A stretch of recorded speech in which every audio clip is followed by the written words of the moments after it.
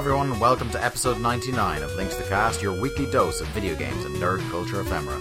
On the show this week, they're big, they're bad, they want you to forget about The Last Guardian, Shadow of the Colossus has returned to consoles, Far Cry DLC is quite literally all over the place, hat or head, it's been a weird fucking week in the Mushroom Kingdom, and some early missed release dates for 2018. Our book club this week talks about a game you almost certainly forgot existed and even more certainly forgot the name of. It's Kula World. Let's start the show.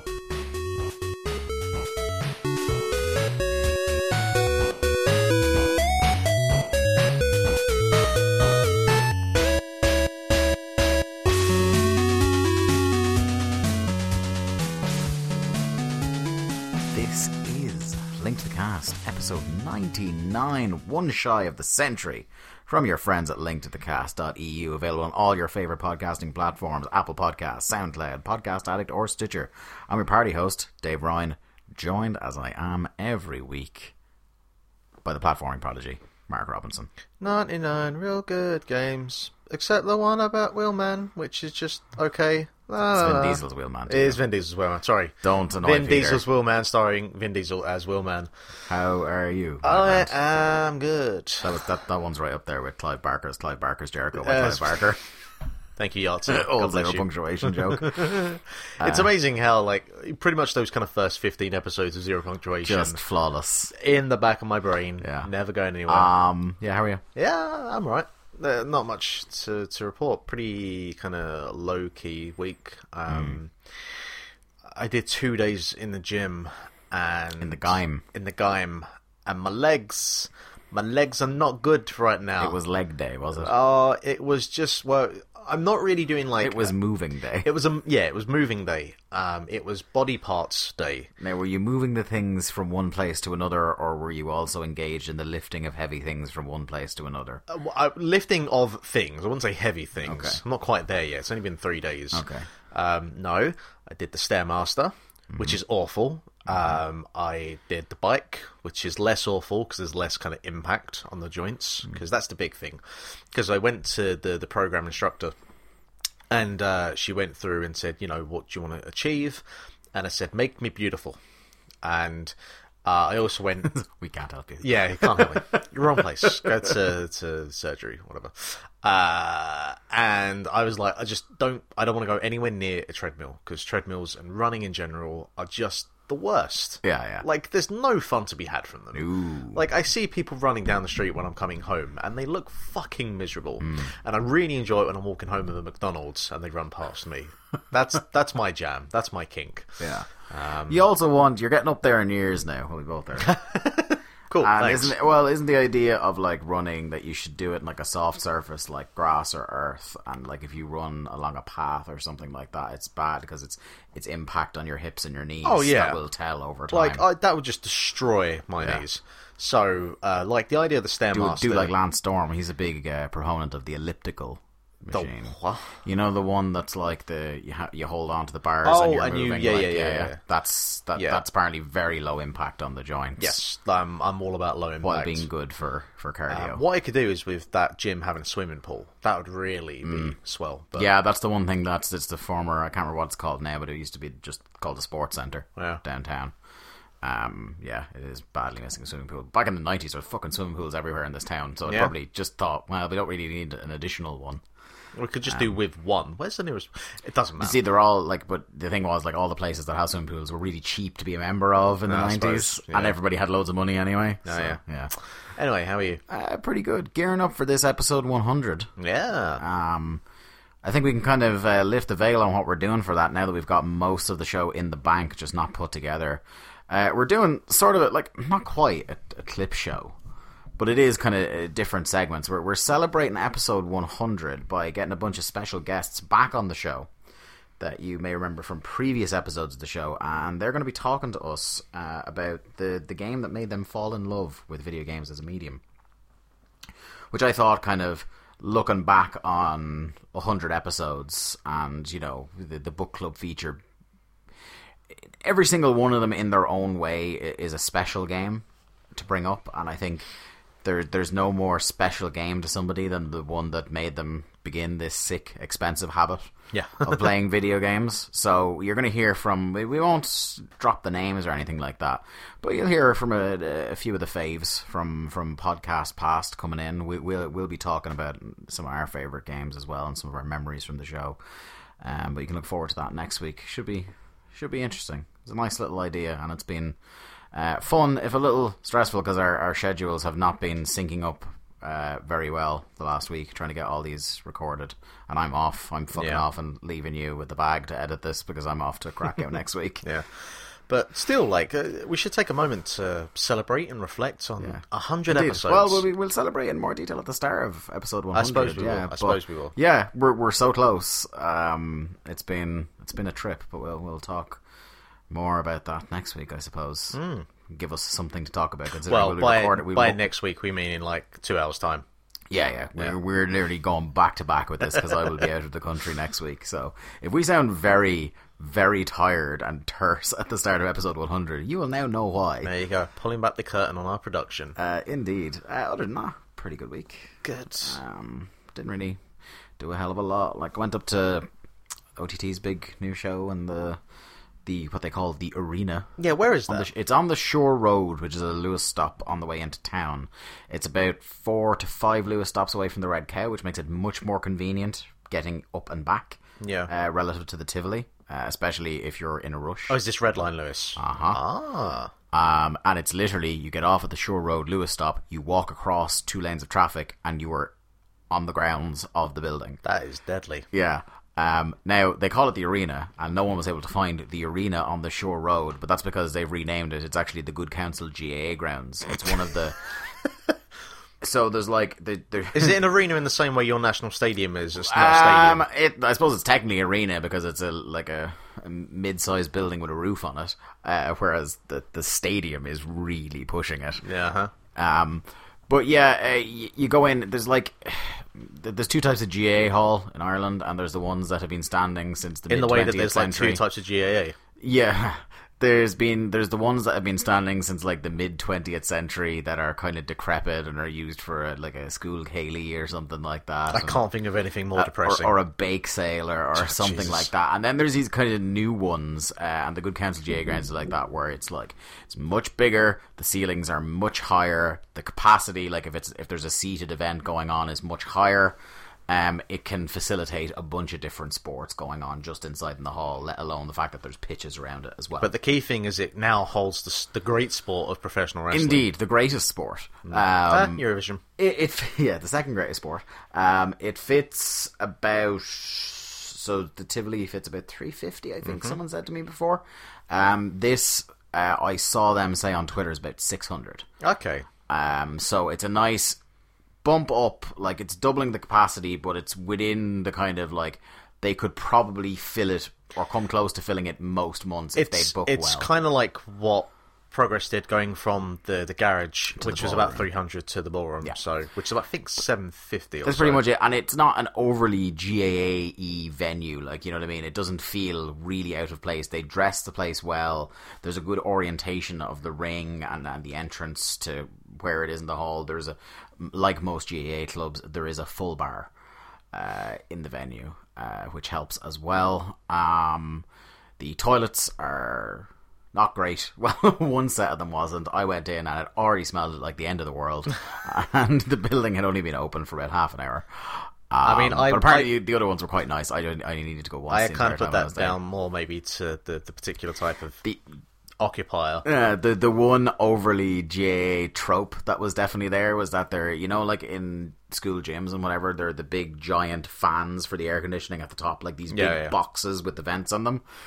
Slitters lodged in it from being pucked up by Hurleys. Just like the metal bent around the slitter. That's how hard it hit the fucking fan. You'll see that in most any gym where like kids would be playing around with hurls. That's gonna happen. But don't you use like softballs for like junior? When you're inside, definitely, and sometimes when they're outside. But then like just kids you can just buy a slitter. Like, you know what I mean? It's not like it's a prohibited weapon or anything like that. I suppose. It should be. Have you ever held those things? Jesus. Yeah, no, good venue, really enjoyable time. Show was long, but it was built very well, so it didn't, like, the way the stadium shows go, they go, like, by the end you feel like it went on about an hour Plus, to 90 minutes Lewis too line long. now, so Yeah, you don't have to walk all the way back from the South Circular Road. So in this kind of, the way they had the show planned, it goes on long, not as long as the stadium shows, which feel really, really bloated.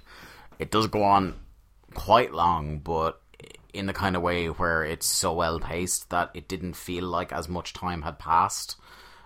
So by the end of it, you're not completely burnt out and just looking at the exit door.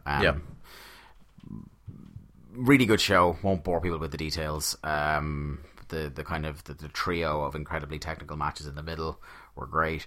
Getting to see OTT's first ever steel cage match was a trip. Like, that thing, Mark, legit about 18 feet tall when it was put on top of, like, when it was put on the apron. Like a good 13, 14 feet when it was just on the ground, because it was leaning against the wall behind the crowd. Did this look like an actual kind of proper cage and not just it looked chicken like, wire? as Alan Forel, friend of the show, he got up, walked the entire way across the room when they put up the cage, and told me it's the WrestleMania 2000 from the N64 cage. So that tells you, like, it's tall as fuck, like, and because it's a 16 by 16 ring, it looks even taller than if it had been a 20 by 20. Sure.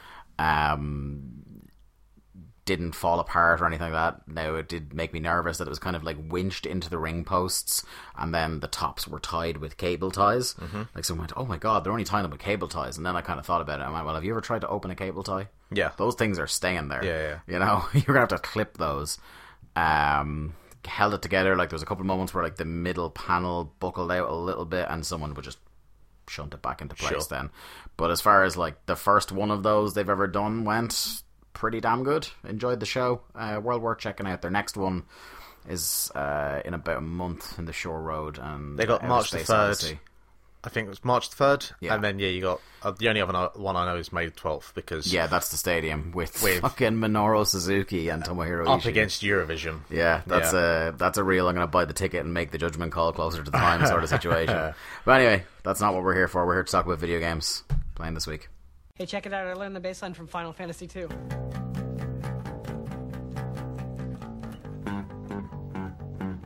Scott, you are the salt of the earth. Oh, thanks. I meant scum of the earth. Thanks. Mark, Celeste. So I think I'm really close to the end of it now. I only have been able to play it in, like, short bursts of about 20 to 30 minutes, like on the way back into work. A lot of what I said last week is still very applicable, in terms of it's a really, really excellent platformer that adds, like, cool mechanics throughout.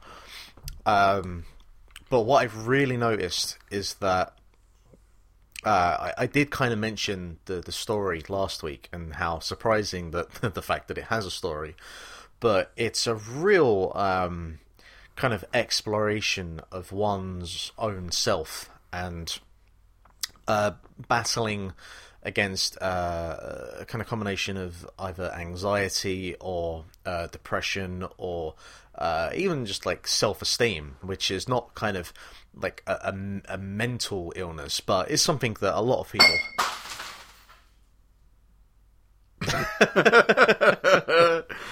for those of you who are listening at home, that was the incredibly detailed Foley work of our cat breaking a glass in the kitchen to illustrate Mark's point.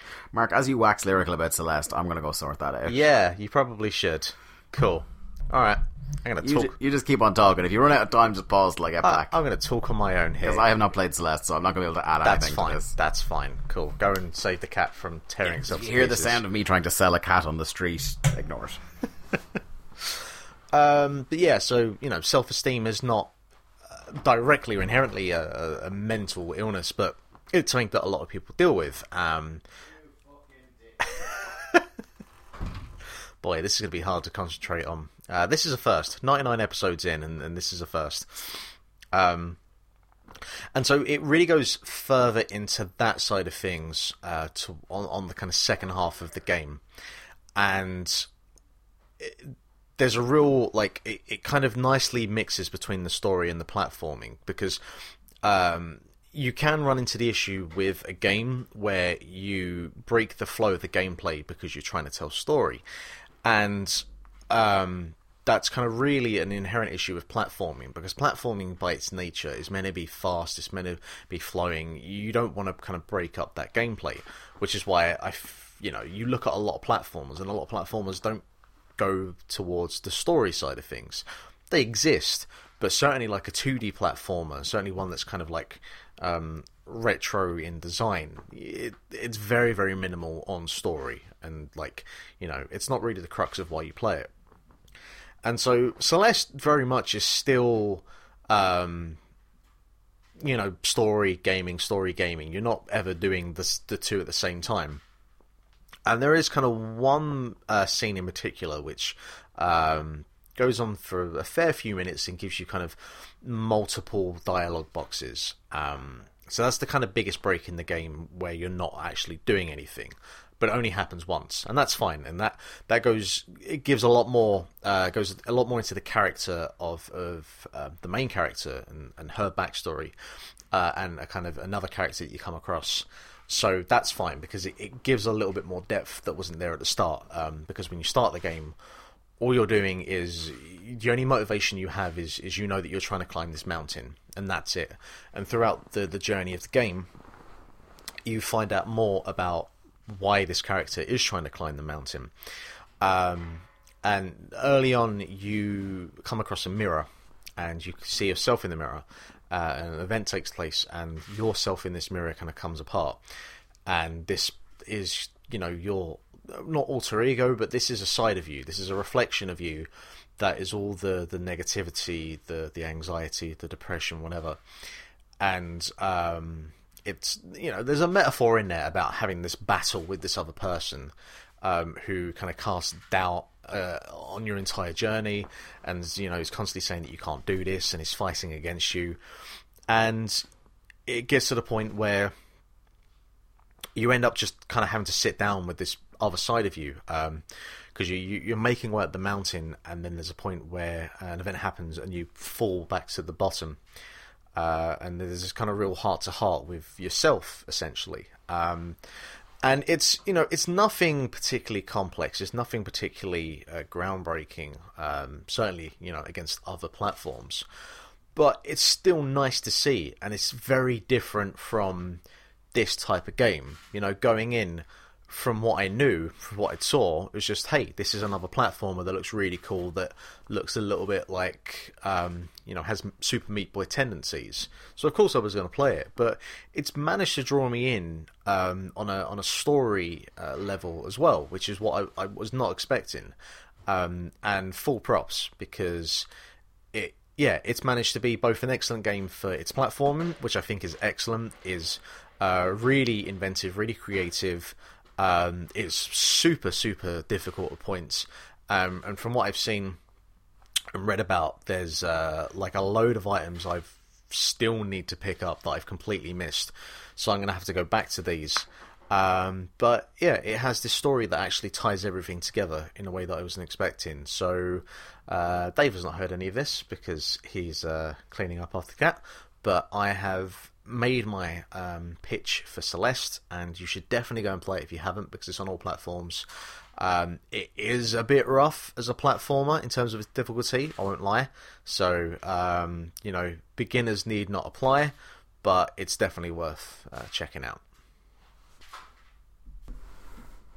This is going to be a fun show to edit for me. I could have had a different life. I could have been anything I wanted to be. But you decided to get a cat. I'm cleaning glass off a floor in the middle of the night for a cat. You got a cat, all right. Who looked at me as if I was the dickhead. I walked in. Mark, I've never seen a more shattered glass in my life. You break a glass and it's usually large shards and some small bits of glass. This was like dust. Was this like King of the Ring 2001? Yeah, pretty much. It looked like I had put a stick of dynamite in it. Yeah. Oh, had the cat thrown Shane McMahon through a glass? Indeed. Yeah. Anyway, I don't want to talk about video games and not the cat for a while. 3 things I want to talk about on the show. The first is Darkside Detective, one of my favourite games of last year, one of the funniest games of last year. Yep. Point and click, supernatural detective adventure game. That has dropped on the Switch today as we're recording this on Wednesday, the 7th. Available for €12.99 euros. Check it out. I downloaded it because I am a big supporter of this game, and it's by an Irish developer, Spooky Doorway. So they I wanted to give them my support, and yeah, works perfectly well. I kind of just turned it on for long enough to make sure that everything works and is in proper order. I can't imagine from what you've told me about this game that porting it to the Switch was that demanding. We've seen some ports that have gone haywire when they shouldn't in the past, so I didn't want to speak confidently that the game functioned 100%. But yeah, it does. But it's not like it needs to run at 60 frames per second. No, it's definitely not that kind of game. So definitely check it out. That's Darkside Detective. I've also, speaking of the Switch, picked up Night in the Woods, which Indeed. Was a big hit for a lot of people last year. One of Barry's favourite games of and last year. I liked it for what it was. Yeah. I had started it on PS4, but I had not really played a lot of it. And now in the week or so it's been out on Switch, I've gone way past where I had been, so I've kind of proper got into the meat and potatoes of what's going on. I won't bore people because I know when you were playing it, you talked about it on the podcast. But suffice to say, this is my kind of jam. Yeah. I think it's a just incredibly well written game. I really like the ambient music in it. I love the art style that's going on. I think it's kind of like, in some ways, a video game equivalent of a Coen Brothers movie, in as much as every single character I walk into and start speaking with in the game is like fully rounded out. Yeah. Has their own little arc independent of what's going on. Like, you know, in a lot of movies and TV shows and video games, the entire span of a character's development is the purpose with which they serve the story. But you get the feeling that, like, independent, when May, your player character, leaves the room, these people go on and they have their day. There's a great feeling that the world is actually lived in, that these characters have their own lives. So really enjoying that. The Switch, obviously, as with a lot of things, is the perfect fucking console to have this on. You can play on the TV if that's your bag, but I'm really enjoying just having it on the portable mode. Now you've played a lot more of it and you've seen the dialogue. Do you agree or disagree, or where are you in my comparison that this is the video gaming equivalent of Daria? Yeah, I definitely get Daria off it. I get Clerks off it as well. Yeah. Just anything, like, if you have ever identified at all with that kind of swathe of TV or movie from the 90s that features, like, disaffected late teens, early 20s people as the protagonists, this is probably your kind of game. If you're a Generation Xer. Yeah, or at least if you remember Generation X, or can sympathise with their kind of... God, do you remember when, like, the greatest struggles of a generation were being bored? Like, really. But yeah, that's it's a really good game. Really, really like that. The main thing I want to talk about here is Shadow of the Colossus. Team Ico's second game that came out late in the PS2's life cycle was remade for PS3 and now is on PS4. But instead of being the PS3 remake, was kind of just a buff and a polish, whereas the PS4 remake is literally completely rebuilt. From the ground up, new assets, all that sort of stuff, just made to really suit its home on the PlayStation 4. The work was done almost entirely, if not entirely, by Bluepoint. And I was... Are you a Shadow of the Colossus guy? Were you? I'm not like major, but you know, I've played it, I know of it, and I understand it's a very, very interesting, very important game. I love Shadow of the Colossus. I have been... We haven't done a book club on that, have we? No, not yet. I have been a fan of Team Ico since I saw Ico, the box art for it on PS2, just looking like this fucking MC Escher painting or something like that, and just really caught. Now, I didn't get along so well with that game. I thought I really appreciated what it was going for. I don't think it was a real home run. It has issues. Yeah. Very much in the way that Last Guardian has issues. Their games are uniformly ambitious, and they have a hit rate of 1 out of 3 in terms of actually delivering on what that game sets out to do. Shadow of the Colossus, the sophomore effort, is genuinely one of the most lauded games of its time. Mm-hmm. So it was a tough it's a tough bar of quality to set for anybody coming to do an HD remake, and I think HD remakes have been on this generation a little bit patchy, some of them. I find that just some of the way some games are built and the way they move and the way their assets are repurposed for PS4, I think sometimes it comes off a bit weird.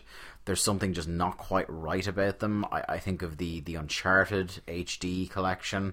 There's something, you've played through the first 1 or 1.5 of those, and there's something slightly off about the way it feels. Some games are really just a product of their time, and I think certainly with something like the original Uncharted, I remember, I think a lot of it's to do with the environment, because those games obviously at the time for the PS2 were quite restrictive in how much they could show. Yeah, but I think that maybe that's what it is that sometimes these HD remakes, it feels like a game is taking place on an artificial movie set rather than on an actual location. Whereas now games do kind of feel like I said earlier about Night in the Woods. They feel lived in the game worlds now. There's a richness to them that there wasn't even on the last generation. But I gotta say, this is I would go along with what a lot of people are saying and say this is one of the better HD remakes there has ever been. It's a bold statement. First things first, the major problem with Shadow of the Colossus for people, the one thing that held a lot of people back in saying that, this is my jam, was the control scheme was very much... People need to understand, Mark. People who weren't around before the PS3, Xbox 360 generation need to understand that genres of games didn't have this kind of unspoken uniform controller alignment.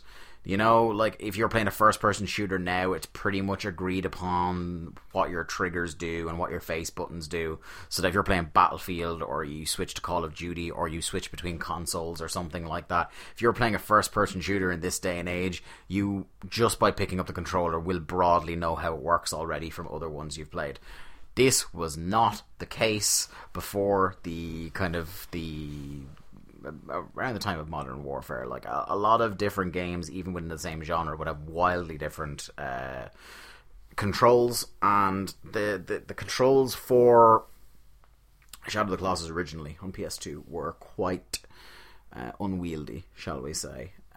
Although Team Eco are kind of the history of their games are a history of them wanting you to fight against the controls almost. Last Guardian is certainly a case of that. Well, but that's more just the camera. One of the things, the default control scheme in this version of Shadow of the Colossus is completely pared down to what exactly. There's a little brief tutorial at the start where kind of like along the bottom just tells you how to do different stuff as you're walking around. But everything is pretty intuitive. Yeah. Like, that like circle to roll, X to jump, triangle to mount your horse. Is it kind of like the first time? So simple. Is it kind of like the first time you played Ground Zeroes and you went, this is how Metal Gear should have controlled the whole time. Yeah. That's pretty. That's what it's like. So that's immediately the biggest problem that even fans of the game would have acknowledged out of the way immediately. Like I said, they've rebuilt the whole game, so instead of just looking like a slight polish on 10-year-old assets, I've seen clips. Everything looks. The one thing people keep coming up with when they're talking about how good it looks, and I'm playing it on PS4 Pro on an HD TV, so I haven't even got a 4K, which is where like it really shines. And I also there's a graphics mode in it, and I really, really appreciate this. The two graphics options, you can either toggle for it to prefer resolution or frame rate.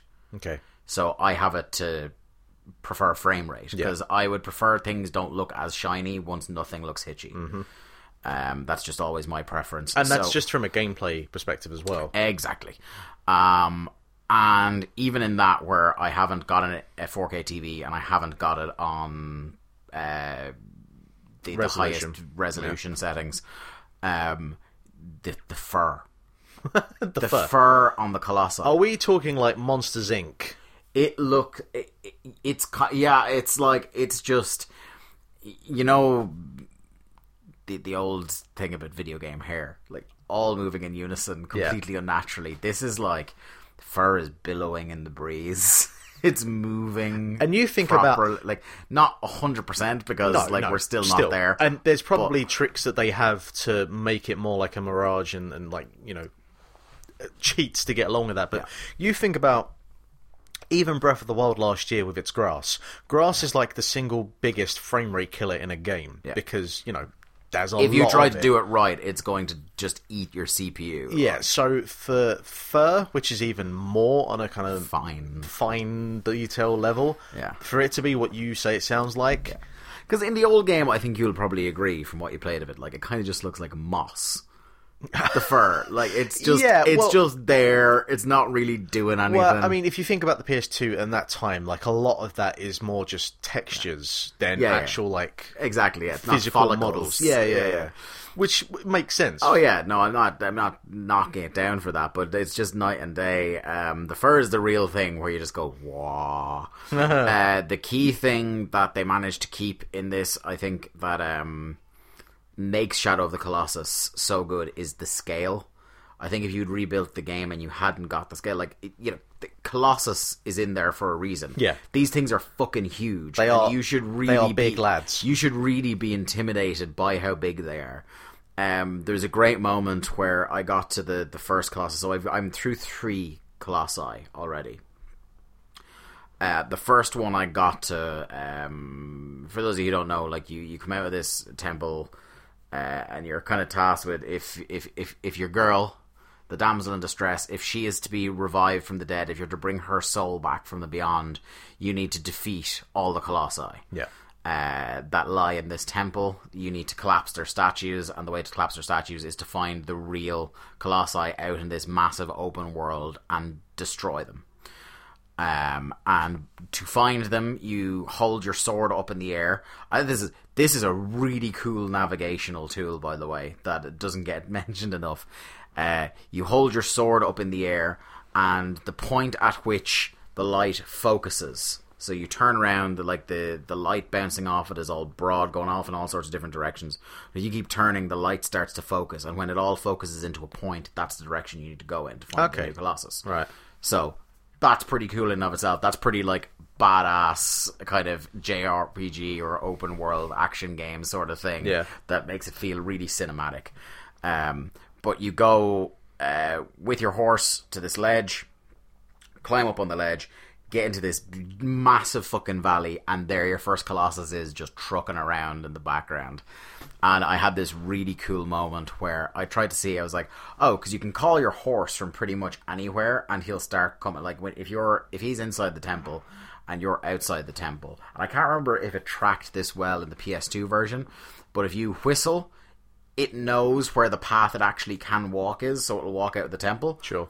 Which is not a given in games, and I can tell you as someone who has put a couple of 100 hours into The Witcher 3, that is not a given. Because I would call Roach, and sometimes he would materialise on top of a cabin. Yeah. You know, and not be able to get to me. But the horse walks out to you, and I was like, oh, I'm in this valley now. The horse is like 40 feet down below where I had left him before I climbed up on the ledges. I wonder if I just whistled, would he just show up here? Like, does he just materialise? So what ended up happening was Did he climb the mountain? I whistled, and the Colossus heard me. Ah. So this thing is down at the end of a valley, and I go like, and it stopped, and just slowly turned around and started walking towards me. And it's kind of a thing where I didn't realize how far it was away because it's so big. I just thought it wasn't that far away, and it just kept coming closer and getting bigger, and I was like, wow. By the time the battle starts. So yeah, it's really cool. Like the actual boss battles themselves, don't think of them in the way that, say, like a Dark Souls boss battle happens or anything like that. The boss battles are difficult, but but they're not difficult fights, they're difficult puzzles, because the Colossi themselves are puzzles. You need to figure out how to get to the weak points on the Colossus. You find the weak points by, again, holding the sword up, and it illuminates the weak points on the Colossus. There are a series of climbable surfaces on each Colossus, and you have to figure out a way to use its attacks and the way it is built to traverse across it to get to the weak points and stab it to bits. It's just a truly epic game. The soundtrack is beautiful. There's a great sense of loneliness and isolation, and the further you go through, there's a greater sense of foreboding, not only at the task you've undertaken and how difficult it is, but it's one of those you become the monster sort of things. Sure. Because the more Colossi you destroy, your appearance begins to change. Because every time you kill one, these black tendrils come out of it and go into you. You're rendered unconscious, and you're just back at the temple from the start again, with shadowy figures looming over you. The amount of shadowy figures corresponds to the amount of Colossi you've already destroyed. And yeah, your skin gets a little more sallow, your hair gets darker, your clothes start to get tattered, scars start to show up on you, and things like that. And kind of the world appears more grim over time, and the way the Colossi react, it's one of the things people talk about a lot. The way the Colossi react to being attacked, you start to think to yourself, as they're really not like they're not angry, they're not destroying stuff, they're in pain. You're not beating this terrible, malevolent force, you're murdering them. Yeah. You know, and like, you wrestle with your own humanity. Like, is what you're doing worth bringing back this beloved woman, this damsel in distress? Is it really worth changing who you are to bring this person back? Will she even recognize you by the time you've done what you need to do? It's a fucking masterpiece of a game. I love it. And it's why Last Guardian is so disappointing, because it's like, my god, this game is so good. You think, like, it's the people that made that with a good doggo, and it just doesn't. Yeah, you wouldn't think. Anyway, that's Shadow of the Colossus. Check that out. It's not a full price game either. It's only 40 quid. In the Euro. Yeah, but you know what's also 40 quid? Bayonetta 2 on the Switch with Bayonetta. Woof. Anyway, time to go to the news. News on the mark.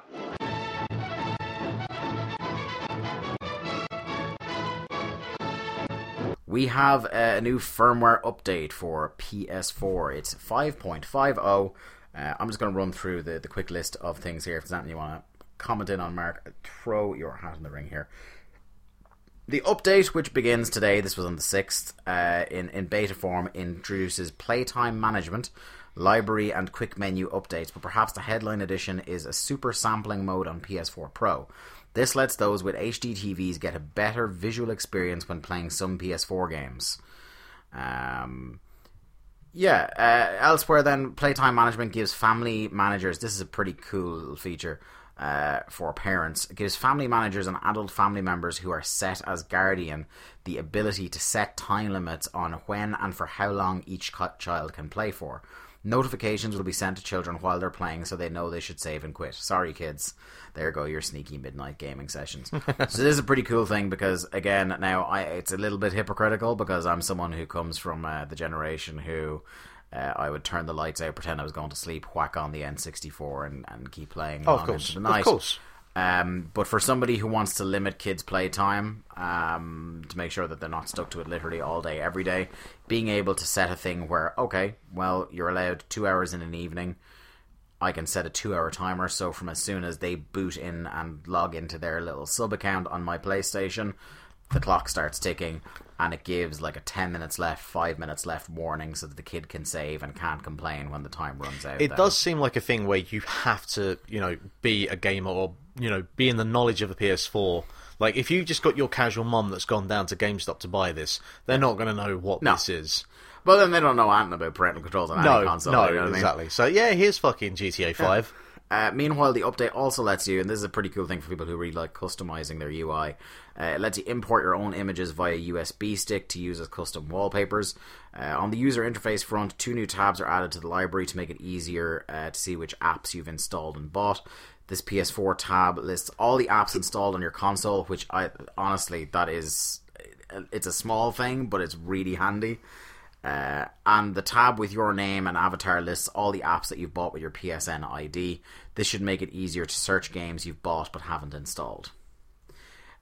Usefully, there's a new PS Plus tab in the library, so you can just have a look at all the games you've collected by That's PS really Plus. handy. Why that's not been there from the start. If your PS Plus membership is expired, a PS Plus icon with a lock shows up next to your name, so you know which games you can play if you resubscribe. Haha. You fuckers. Following on from this, there's a new function that lets you hide certain apps under the Purchase tab in the library, so you can hide betas, trials, or demos, which again, thank you. My library on PS4 is cluttered with so many different demos of games that I can delete, but it still shows up on my purchased stuff. Now on to the quick menu improvements 5.0. Lets you access custom friends lists directly from the quick menu, which should make it easier to see who's online and send them messages. I mean, I barely have any friends, so this is all useless to me. This is a long-awaited improvement. You can now permanently remove old notifications from your PS4. Because once you've read them, they still stay there. It's a big list. It's fucking... Oh, God. Again, why from an organisational point of view, it's really fucked me off big time. Unfortunately, there's no mention of you being able to change your PSN name. Shocker. So just kind of like small little bits and pieces. Nothing huge, nothing wholesale, nothing revolutionary. Coming in that new firmware update. Mark, going to take you to a very early diversion into Konami Corner.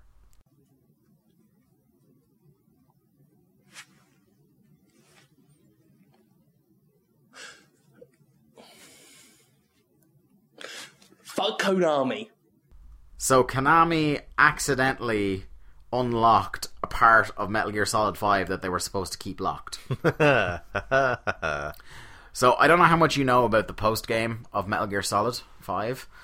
I mean, I barely know anything. So there's online Metal Gear 5. There's online forward operating base stuff, which is basically it's busy work basically, where you can upgrade Mother Base and send them off on missions to get you money and resources to build up Mother Base more, or to improve your loadouts for different missions you want to go on in the open world.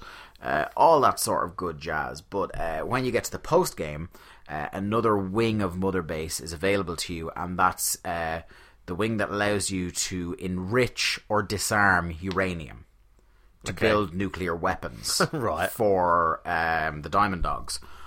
And what they said about this was there is one secret ending to Metal Gear Solid 5 that will only become unlocked when every single online player collectively disarms all their nuclear weapons, which is a cool little kind of almost proving a point in a way only Metal Gear Solid can about nuclear war and mutually assured destruction and all that, by saying everyone needs to disarm for this super special thing. Now, the video leaked a couple of years ago because someone broke into the game and found the code for the video.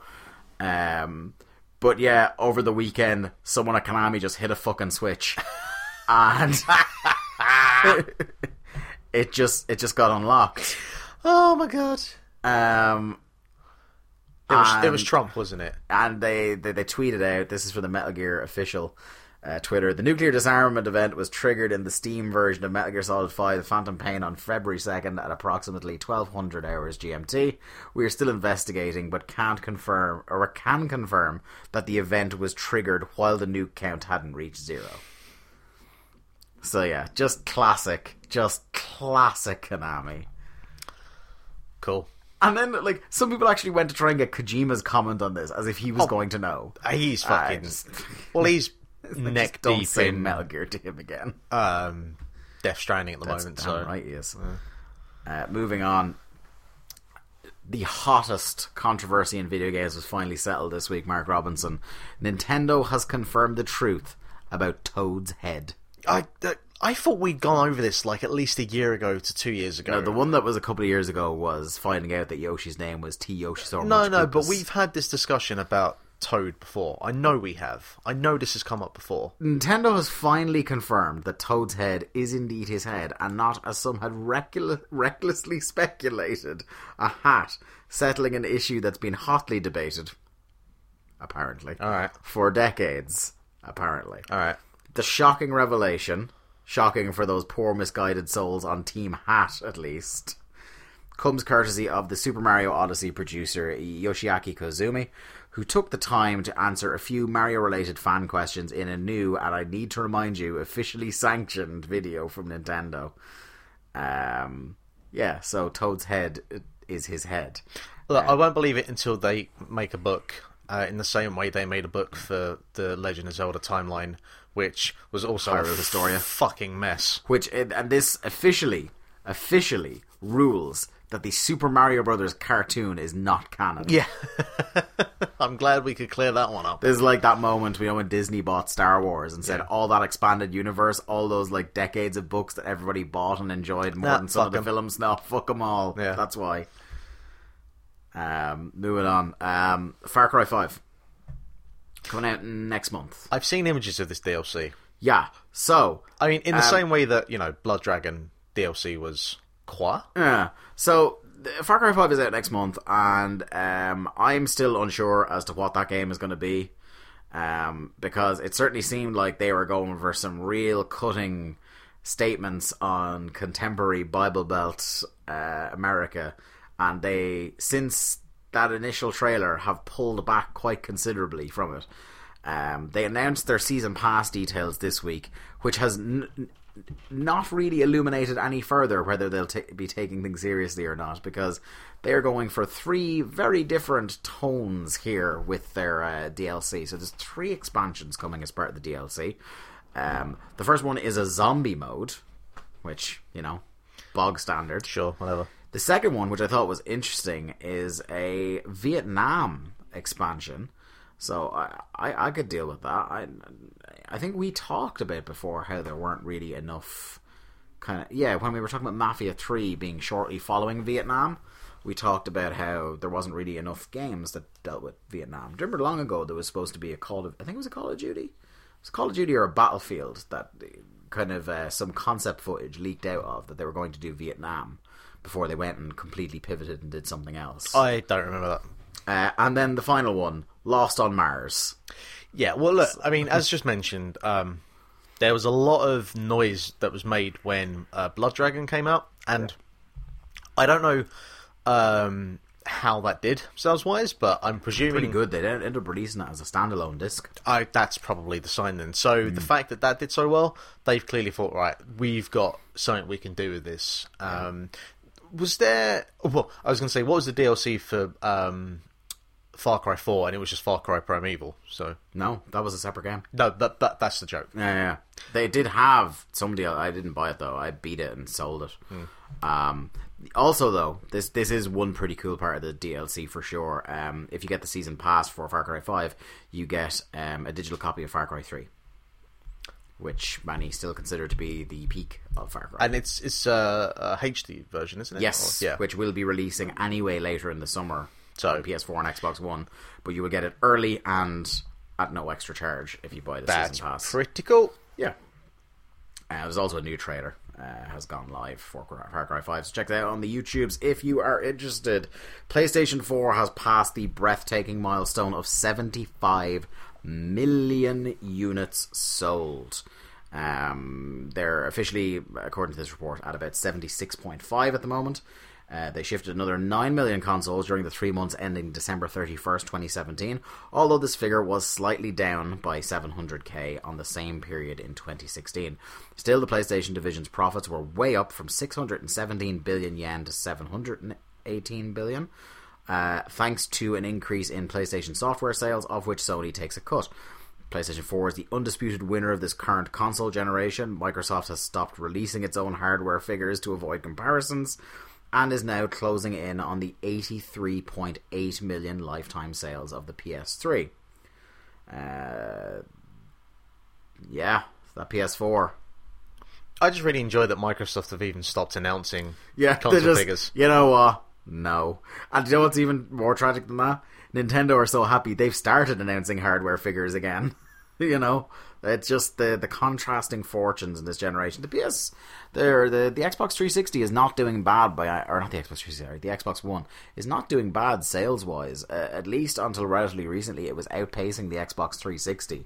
It's just that by comparison to the PS4, which is probably, before it's over, going to break 100 million. Oh, totally. It's just by comparison, yeah, that it's quite a letdown. So yeah, 76.5 million of the fuckers. And we've got Red Dead Redemption 2 coming out later this year. We got Data War coming as a PS4 exclusive. I'm just looking through the Eurogamer comments here, and there is an astonishing comment. A lot of this is subjective. Xbox One, it's become fashionable to outright state that PS exclusives are unquestionably better than what Xbox offers, but I strongly disagree and would never in a million years part with the Forza, Halo, Gears, Sea of Thieves, Recore, Crackdown, which doesn't exist yet, well, isn't out yet, sorry, Fable, what Fable game are they talking about? State of Decay, Ori... State of Decay 2 is coming out this year. For the equivalent of the PS or Switch exclusive lineups. That person is... Well, I'm glad he's happy. You know what? That's a case of, I was given one console, and I'm going to love this. Here is an interesting story. Kaz Hirai is stepping down as Sony boss. Yeah. That's a big one. That is. The former PlayStation chief, who has run Sony as president and CEO since April 2012, will now become chairman of Sony. Sony's chief financial officer... In fairness, considering the job he's done over the past 5 years or so... Sony's chief financial officer Kenichiro Yoshida will replace Hirai as Sony boss. This man has had a very, very interesting legacy. He has led the PlayStation brand and Sony through some of its worst times PR wise, and now kind of its return, its ascent to the top of the pile. You need to remember his large part in the infamous 2006 reveal of the PlayStation 3 and his attempts to justify why it cost $600.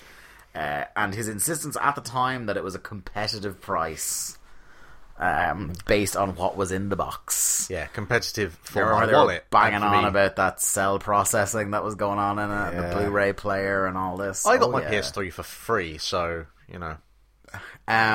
So yeah, he guided them through that. The PS3 generation, people forget now sometimes with the PS4 being so successful, but that was just one calamity after the other. The PS3, there was lots of games that were coming out on Xbox 360 that when they came out on PS3 were broken to fuck. BioShock, Skyrim. I have a lot of fun memories of my PS3, but it is amazing that Sony didn't suffer even more than, you know, for them to do, because we talk a lot about the Nintendo and the turnaround that they're having with the Switch from the Wii U, but like obviously the PS3 was successful, you know, like way more successful than the Wii U, but certainly from just a perspective and from the critical reception of, as you mentioned, a lot of the PS3 ports of certain games, and the fact that Xbox 360 grabbed this kind of teenage young adult gamer base, had these really interesting exclusives, had the Xbox Live Arcade initiative. It is kind of surprising that Microsoft have fucked it up royally, but also that PS4 have taken the initiative and turned themselves around to where they have a console that's, you know, sold 45 million units. As well as the console, he also was head of... he was also right out in front during the 2011 PSN security crisis outage. Was it 22 days the entire PlayStation network was down for? It was a fair few days. It was a fair few days. And pretty much since then, nearly annual security breaches around Christmas, the DDoS attacks that take down the PlayStation network. Although this Christmas it wasn't taken down, unless I completely missed. But yeah, Kaz Hirai, hell of a kind of legendary figure of modern He's done Sony. alright. Yeah, and still one of the best parody Twitter accounts. the fake Kaz Hirai Twitter account is quality, still worth a follow for sure. Moving on, Yakuza 6 has been delayed in the West, which is very, very sad. Well, you know. There's plenty of Yakuza to be playing in the meantime, between Yakuza 0 and Yakuza Kiwami, the remake of the first Yakuza. But yeah, Yakuza 6, The Song of Life, will now launch on April 17th in the West, which is about a month later than originally expected. Is this one that's going to have all the New Japan rests in it? Oh, yeah. Yes.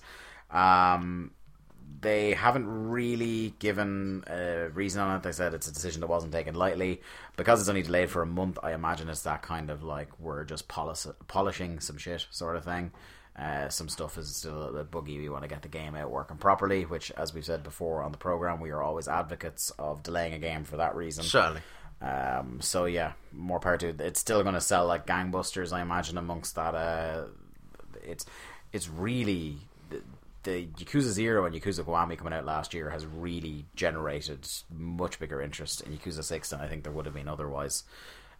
So fair play to them on that one. I think they're going to make quite a bit of bank on it. Mm-hmm. Speaking of delays, one of my predictions for the year already out the fucking window, Mark. Red Dead Redemption 2 is going to miss the summer release window it had set for itself and will now release on October 26th. I thought this was funny in as much as could you imagine waking up that morning if you were the developer of a game at a studio who had planned to release a game in October this year and seeing just this massive speeding locomotive of Red Dead Redemption barreling down towards you? There's going to be people rethinking their calendars in a big, big way to get out of the way of this fucker. Can you imagine those that have like booked time off work thinking Red Dead was going to be released? There are always people. Of course. Actually, just for people who are living in Ireland, I'm sure there are similar deals probably going on in GameStops in other places. You know, their usual trade in a game and pay, or trade in two games, pay $9.99, get a new game. Mm-hmm. They're doing a thing at the moment where if you trade in a relatively new game, they have a big list up on their website, and pay £20, Red Dead Redemption 2 is yours. Strong. So that's I'm going to do that tomorrow because South Park Fractured But Whole is on that list. I still haven't traded that in yet. So boom boom. Yeah.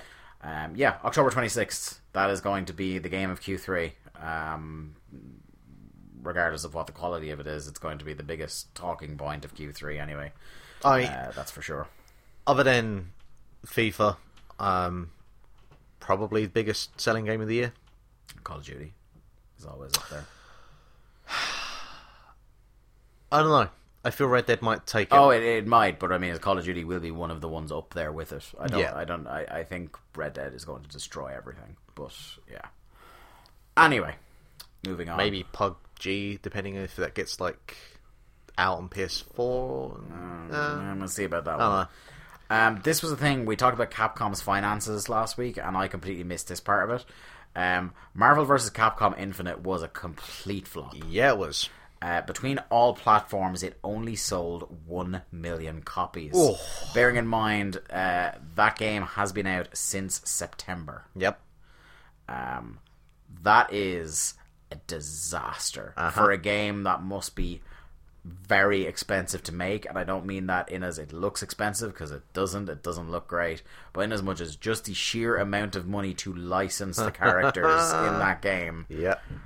Only selling 1 million copies. It is such a train wreck, such a disaster, that they announced, I think it was today or maybe yesterday, Marvel vs. Capcom has been dropped from EVO this year. Yeah. There will be no Capcom game at EVO. Yeah, what did I see? There was Injustice, Tekken 7, what was the one that surprised me? Dragon Ball Fighters is obviously already on the list. Damn right. Which I feel is kind of like that's what's replaced Capcom. Oh yeah, I want to say that coming out and being really good did not help. Yeah. But yeah, that's really, really bad. But also, as this article points out, much to the chagrin of people who are like, "Oh, horror games as a thing, it's over, it's all over."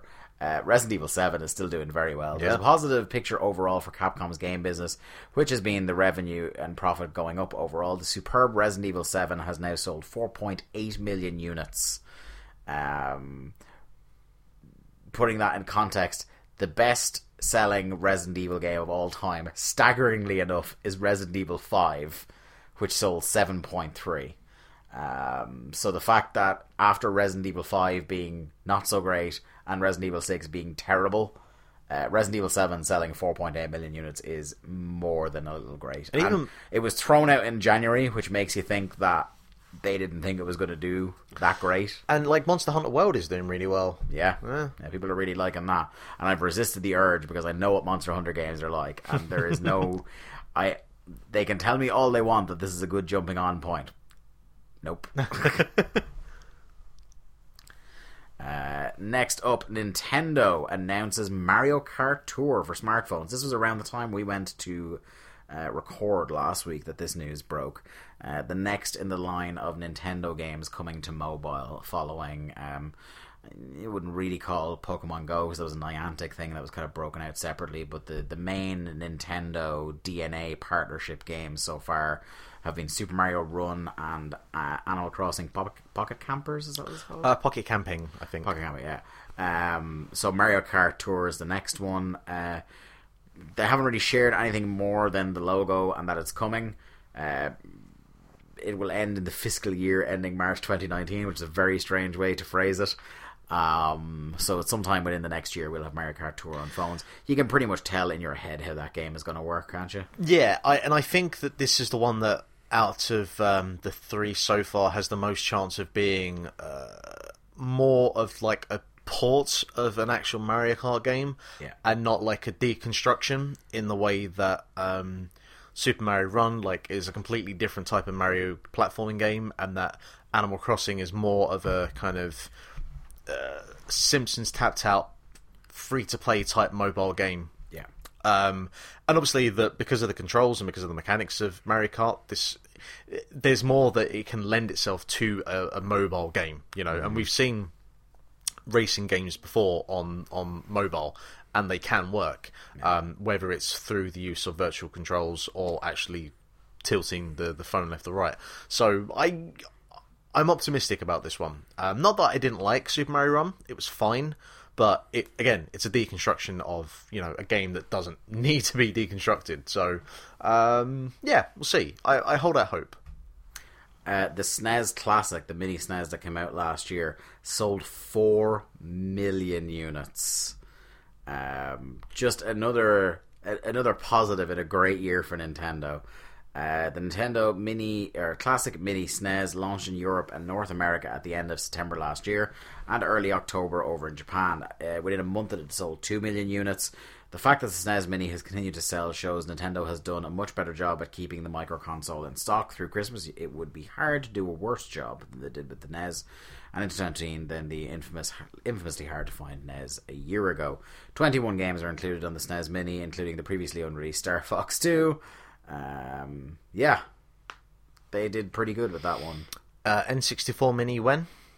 I don't know. Original PlayStation Mini when? Yeah. We'll see about that one. Master System Mini when? Oh, we can go Indeed. Atari Jaguar Mini when? They've done pretty. Between that and the 10 million or so Switches that have been sold already, the pockets have been padded. We talked a couple of years ago on the podcast, around the time we started, about how they were eating into their cash reserves with the amount they were eating it in general on the Wii U. Yeah. They are padding the pockets once again. It seems every couple of weeks we talk about the Switch hitting some sales figure or whatnot, so yeah. It's on pace with the Wii at the moment, which is just crazy shit. Not quite as crazy as this. Confirmed what we had heard before. I think we talked about it when there was rumblings of it. There is going to be another Mario movie. Nintendo has confirmed it is working on a Mario movie with Illumination Entertainment, the animation studio behind Minions and Despicable Me, and Sing as well. I like Sing. Sing's a good film. I like the Shiba Inu K-pop band that are in it. Yeah. They are the best part of that whole thing. Mario creator Shigeru Miyamoto is listed as a co-producer on the film, alongside Illumination boss and Minions creator Chris Meledandri. You know what? Actually, I need to... no word yet on release date, obviously, because the script hasn't even been written. I need to see was Miyamoto in any way affiliated with the Mario Bros. Film? Because I don't think he is, but I'm curious. Although my internet is not doing a thing, so we'll just continue. Yes. What do you think about this? Do you think is it good that they're going animation this time? You definitely prefer. I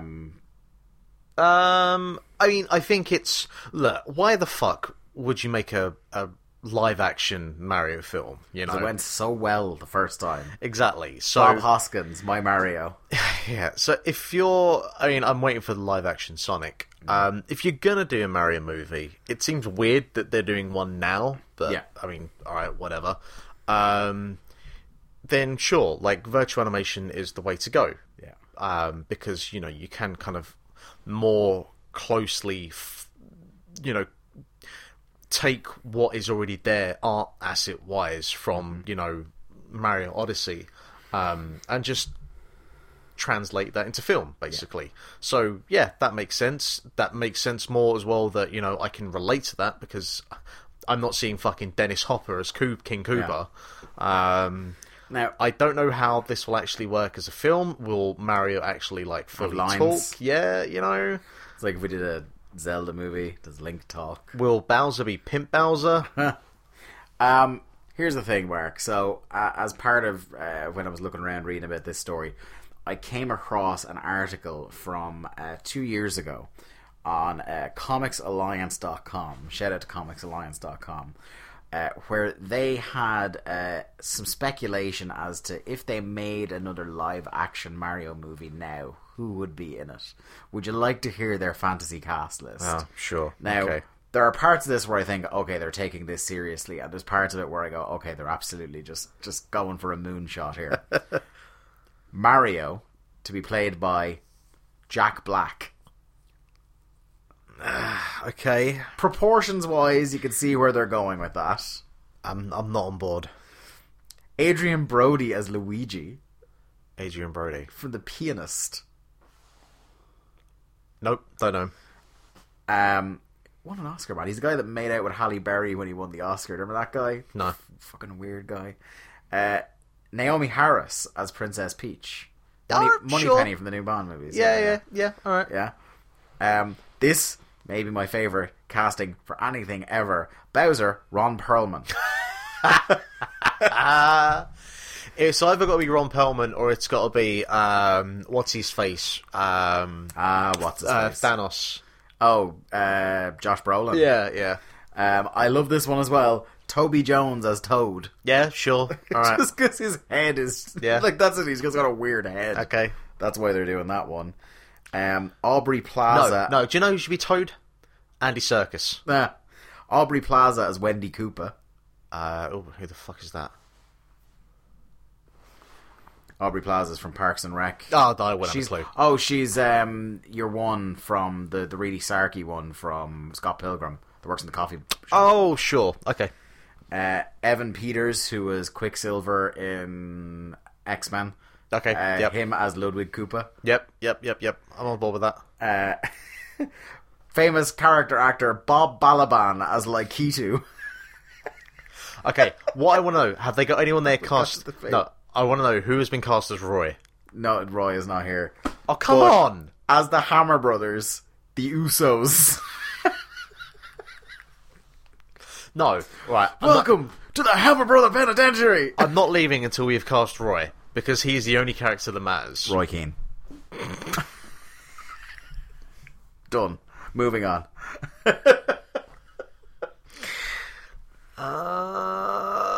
Okay, moving on. An announcement that also dropped after we had already recorded last week. Nintendo's online service for the Switch is finally going to arrive in September of this year. You'll need to pay €20 or about £17.50 for a year's subscription to the Nintendo Switch Online, or €8 for 3 months, €4 for each month. Exact UK price is still to be announced. Nintendo has delayed the start date for its subscription several times, and with good reason. The service's free smartphone app launched with a number of issues, I'll say. Many fans also deemed the offer of a free NES game every month somewhat uninspiring. Nintendo's official websites still list this perk. Ongoing access to a library of classic games with added online play such as Super Mario Bros. 3, Balloon Fight, and Dr. Mario. But the company hinted today it might go further to reward fans, speaking of very attractive programs and content. And of course, fans are already speculating as to which games Nintendo might launch alongside Switch Online. Is this something that you are going to be indulging in when you pay the £20 a year? Is pretty. I probably won't. I haven't got PS Plus at this moment, so yeah.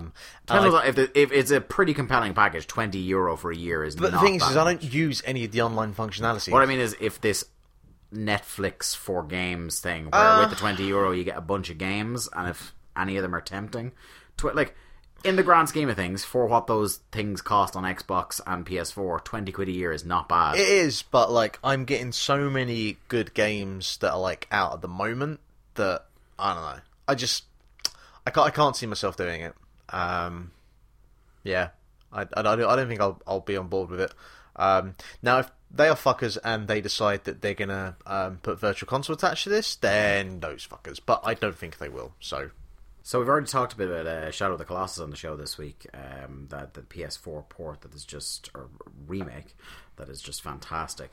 But I don't know if you know that there are a lot of kind of greater puzzles going on outside of and secrets outside of the just fighting the Colossi in that game, Mark.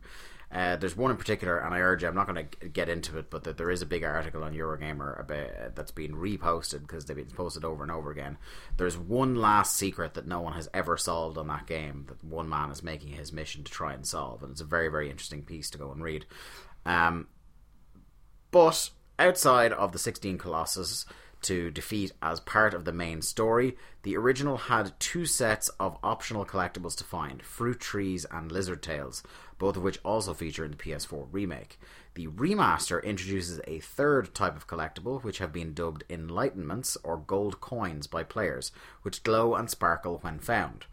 Unlike Fruit Trees and Lizard Tails, which increase your health and stamina gauges respectively, the purpose of these coins is currently unknown. There isn't a trophy associated with finding them, nor are they mentioned in part of the in-game stats summary found in the pause menu. However, once you find your first coin, they are logged in the bottom corner of the map screen as a number that increases with each subsequent find.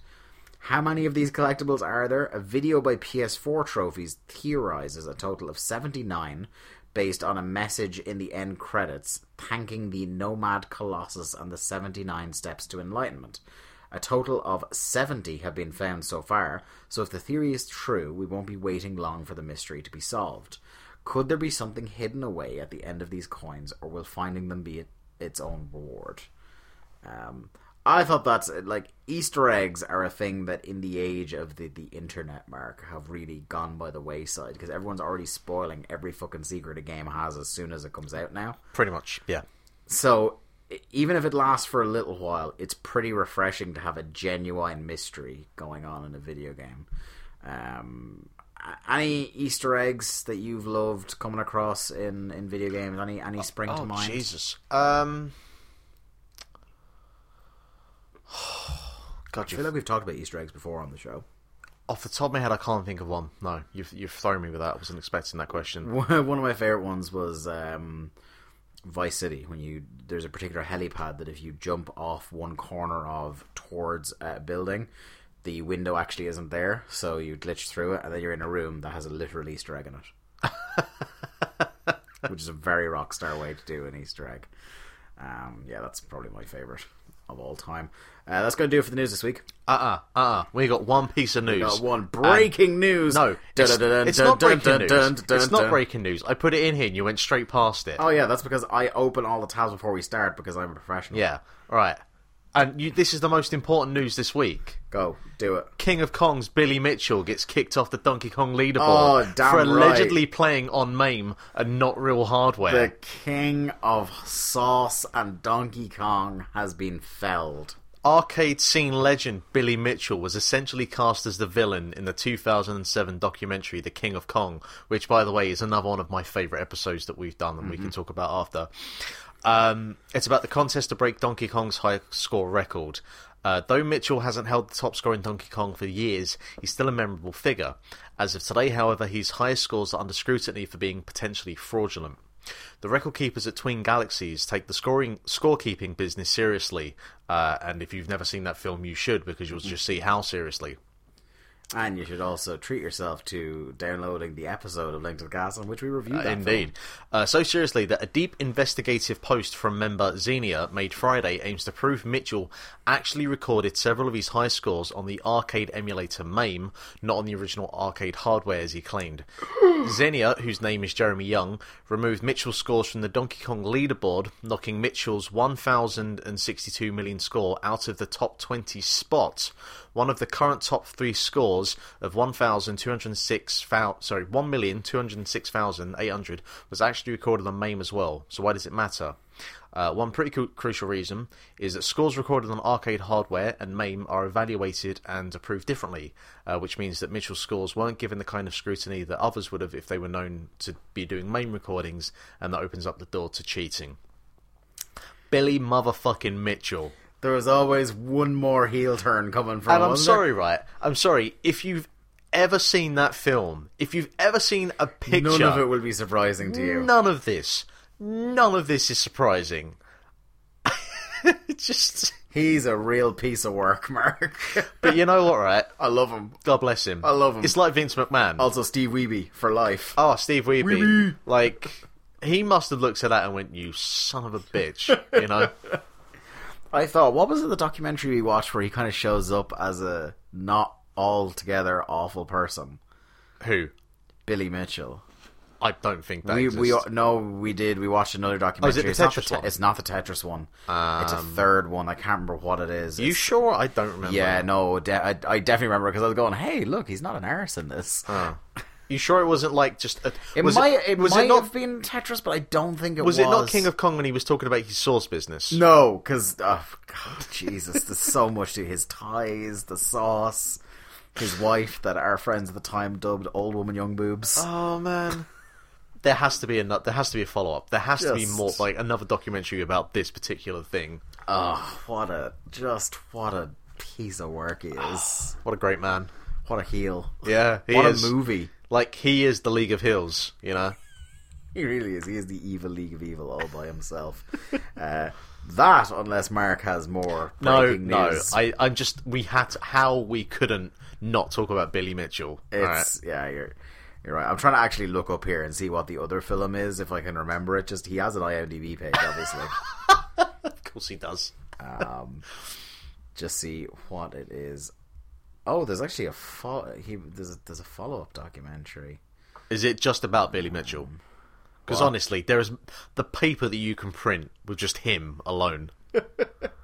I can't see what documentary it is. I don't want to kind of waste time with this. He was on an episode of Space Ghost Coast to Coast. What? Oh, right, okay. We're ending this podcast now. We're not going to go watch that. This is the end of the news segment for this week, and now we're apparently, even though we want to watch Space Ghost, going to talk about a game from the past. In our Link to the Cast Book Club, one that you either haven't played before, you should start playing, or you should play again if it's been a while. This week, Mark has pulled one out of the deep from the fucking locker on this one, and we are going to talk about Kula World.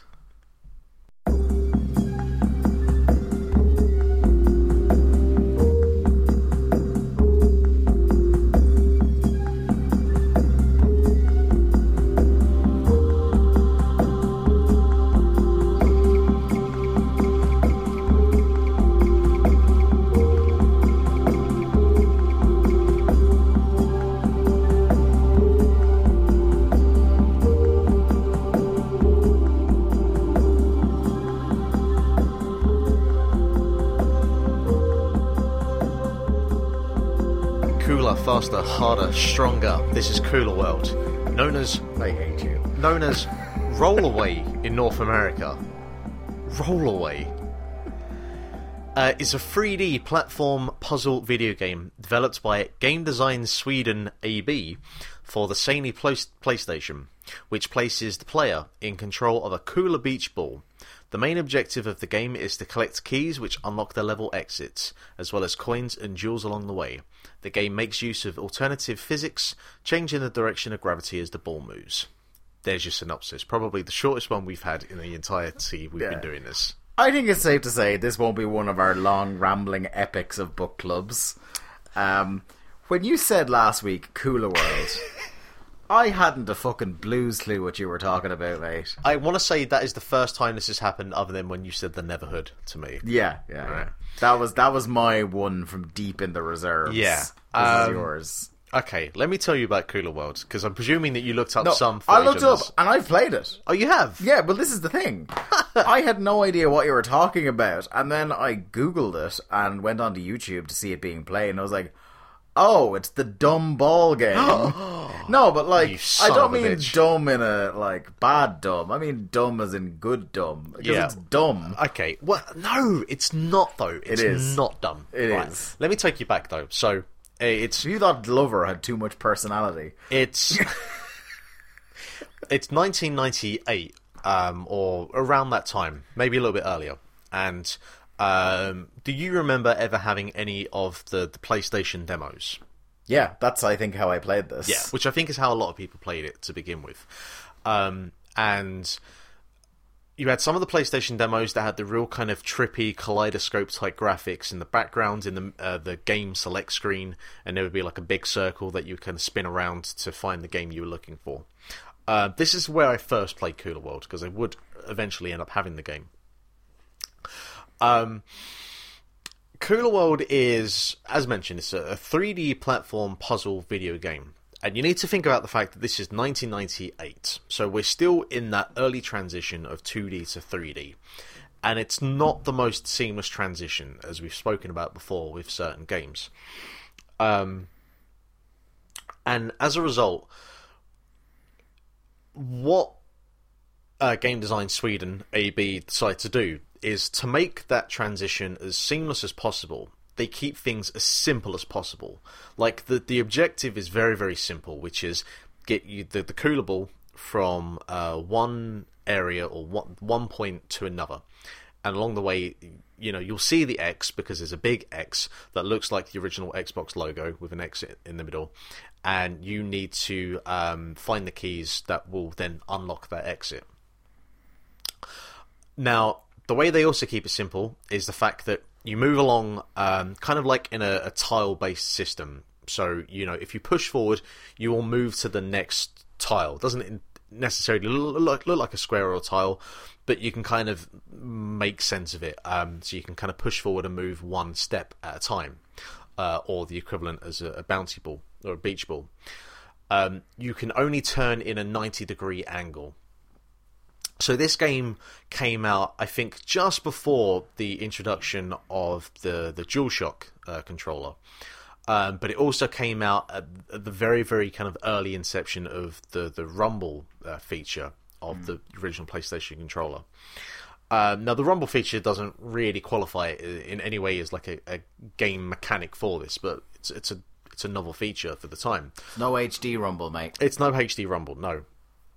But they Can't tell how many ice cubes are in that ball. But they play to the strengths of what the controller is. Okay, we've only got the D-pad. This is a 3D game. We'll just keep it completely digital, and we'll only use, you know, the turning a 90-degree angle and using this kind of tile-based system. Mm-hmm. So it's simple, but it hasn't aged. Like, the only thing about this game that has aged is obviously what it looks like graphically. But even then, because it's so kind of very simple in its graphical approach, it still hasn't aged hideously as, say, like a Tomb Raider, you know. You probably saw when you were looking at clips of this. Like, it doesn't look... it looks from the 90s, but, but it doesn't look from the 90s in a bad way. Yeah, exactly, yeah.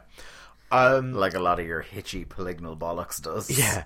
So, but I remember playing this as like a 10-year-old at the time, and it really it opened my brain up to, like, I'm thinking... Drugs? Yeah, well, I mean, you can take pills in this. It does open up, like, the third axis, and it really gets you thinking on that Z-axis, and you're thinking about house music a lot as well. Yeah, but you're moving around this environment, and you're like, okay, think about, like, did you ever play Monument Valley? I have never played it, but I know what it is. Yeah, it's got a little bit of that, and the artist you mentioned earlier, MC Escher. MC Escher. There's a lot of that. Like, you will roll along a platform, and then you will kind of tip over the side of the platform, and so gravity doesn't work in the conventional sense that you will fall to the earth. It works in the sense that you're attached to the surface you're on. So as you roll over the edge, like, you may change the complete axis you're on, so you're now on, like, the end of a column. And then what you can do is, if the column kind of goes straight the other way, you can either turn 90 degrees and roll along the other side of the column, or you can keep going and go, like, on the underside of the column. So, that opens up, like, entire different parts of the map. So if you're, like, stuck wondering, okay, where the hell is the key to unlock the exit to this level, there's a chance that, you're rolling along the surface and the key is on the underside of that platform, and you have to find a way to get to it. And I'd never played a game like that, and there's very few games that kind of use that mechanic other than stuff like Monument Valley, which is a really, really kind of great example of adapting that to mobile. And one of the other really cool features that I like about it as well is the way that, first of all, time, obviously, so each level has a limited amount of time to complete the level, and there are so the time is indicated by an hourglass at the top of the screen, and there are floating hourglasses in the levels. But the thing is if you hit an hourglass, it doesn't increase the amount of time you have, it just flips the hourglass around. Yeah. So if you have just started the level, hit the hourglass, you are fucked. You've given yourself like 5 seconds to complete the level. So that makes things like the hourglass, it makes it an optional thing to collect, but you also now have to kind of be tactical about when to collect it, and not just immediately when you see it, which is a really nice little feature. And the other thing as well is the way that the game over works. So, you don't get a continuous amount of lives. If you lose your score, then it is game over. But what happens is, if you find gems, if you collect them and you get to the end of the level, they add to your score. But the higher your score gets, if you die, the more of that score that you lose. And these gems are usually in quite hard to get places. So there's the risk reward of getting a load more gems to boost your score up against, dying or falling off the platform or being captured with these kind of objects that chase you around and losing that score. So it's a pretty unique approach that I haven't seen in a game since that I can remember, to track death basically in the game. Yeah. Other than that, there are like fruits that you can collect that don't really, as far as I remember, don't really do much. They're just there to collect, like the strawberries in Celeste I've mentioned. Do you know what I really appreciate about this game? Just to give you a momentary respite from this kind of monologue. It's something you don't really get anymore outside of the mobile space, where it's like, hey, what about this one? What if this one mechanic was a game? Yeah. It's that keep it simple, stupid thing. Yeah, and you wouldn't see that in like a physical release game. The PS1 generation and then on, like I said, apart from until you get to the mobile space, it's as antithetical to what all that was about. Like games nowadays are an arms race to how much shit can you fit in. Yeah. How much different stuff can you... We were talking about Yakuza 0 again a couple of weeks ago, and that game is about 14 different genres in one game. And I really like this whole just paring it back. It's like, we've got a ball, we've got it bouncing around, we've got some obstacles, we've got some collectibles. We don't need any more than that. And you know what? We got some sick fucking house music going on. But you know what? And we say it and we joke about it, but it's so applicable. This game on the Switch. Yeah. Alright? You whack that Motion on there. controls. You whack that on there for 15 quid, and I'm all over that. Dude, motion controls Yeah. to navigate across, that would be... Well, I don't know, because like it doesn't control in the same way that like a Super Monkey Ball does. You know, again, it's very digital. Yeah. So I don't think that's as applicable, because it would kind of be like if you wanted to move forward, instead of tilting, you'd have to actually like flick the controller to kind of register to move forward one space. So I don't think it is as applicable, though. I would be curious to see it. But yeah, as you mentioned, fucking trippy as balls house music. Yeah. It is the original Real Ministry of Sound sort of stuff. It's going the on. original PlayStation, so it was like fucking Wipeout and that on everything else. Yeah. And like, in fairness, that's the one thing, the title, Kula World, does sound like a kind of state that you end up in if you've had one too many yellow Bentines when you're in Ibiza. But yeah, there are like bits in the games. There are like pills that are floating around, and I'll bet there are. And if you collect them, the whole screen just goes blurry and trippy as fuck. So that's as close as I've been to being on Like, pills. this was super weird, Yeah, man, wasn't it? it was. There is a multiplayer game where it's okay. So it's basically like Simon Says, or no, what's the what the fuck is it? Is it Bop It, where you have to kind of match the things that it wants you to do, like bop, twist it, whatever. Bop It, Yeah. So what this is, You nearly about to say is Bop It the one where they get you to bop it. yeah, Bop It, where you get to bop, twist, and like the things you do. I know, yeah. So you'll start by doing 2 actions, whether it's moving forward, turning 90 degrees, or jumping. Once you've done that, the next player has to do those 2 actions and then adds their own 2 actions, and you go on like that. And that's it for like multiplayer. Again, you'll play it like twice maybe, and then you'll never come back to it. But hey, it's there. So yeah, it's a really like... It's one of those games that if you had those early demo discs, you probably haven't thought about for 15 years or so. But like you again, kind of... you could have put the footage of this game in front of me, put a gun to my head, and said, "Tell me the name of that game," and I would just say, "Just pull the trigger." Yeah, there's no way. I would have been like, Ball City. Yeah. Well, Roll Away. It should be Ball City.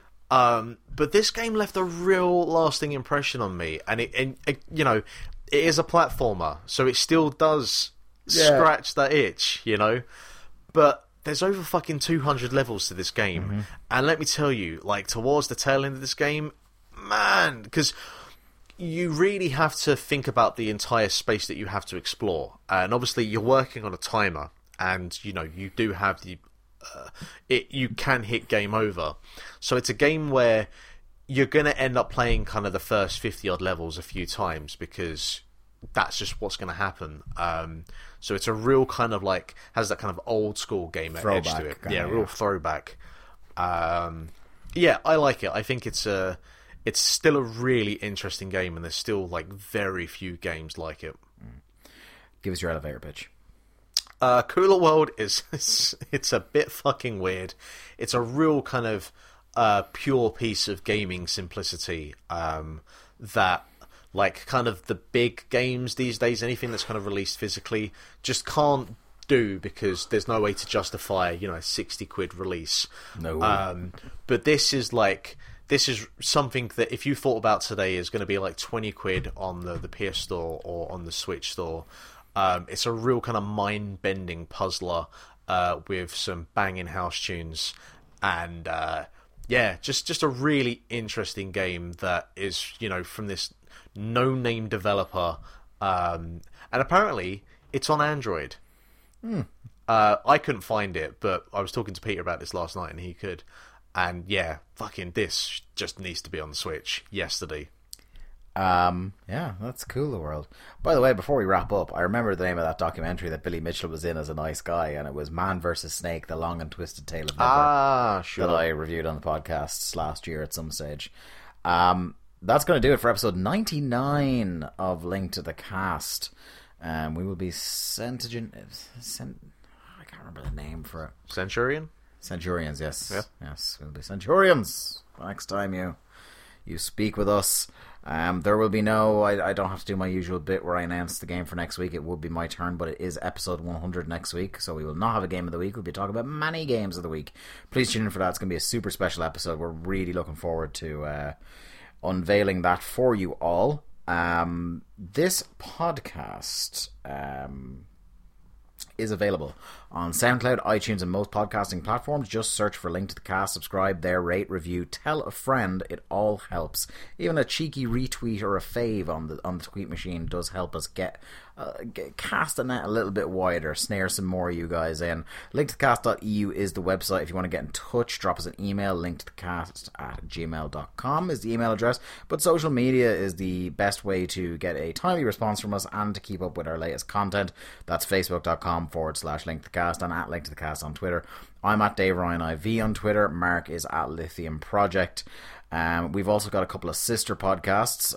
We've got the Grap Up, which is our once every couple of months or so pro wrestling podcast that usually features myself, Jack, Mark, and Barry. We just dropped one last week that Mark was not on. He was busy at the time. We were talking about all things Royal Rumble and NXT TakeOver Philadelphia, featuring a match that one large David Meltzer gave all 5 snowflakes to. So you can check out that Grap Up. We've also got another sister podcast that we call the Popcorn Social. Drops roughly once a month. Myself and Jack Lazell talking all things movie and TV. There'll be another one of those dropping in about a week and a half or so, once I'm back from my holidays and we have time to record it. So you can check all that out. It all drops in this same feed with Link to the Cast, so you can download those and listen to them or ignore them, whatever your whim is at that particular moment. For episode 99 of Link to the Cast, I have been Dave Ryan. The man over there has been Mark Robinson, and we shall see you all next week for episode 100. Goodbye.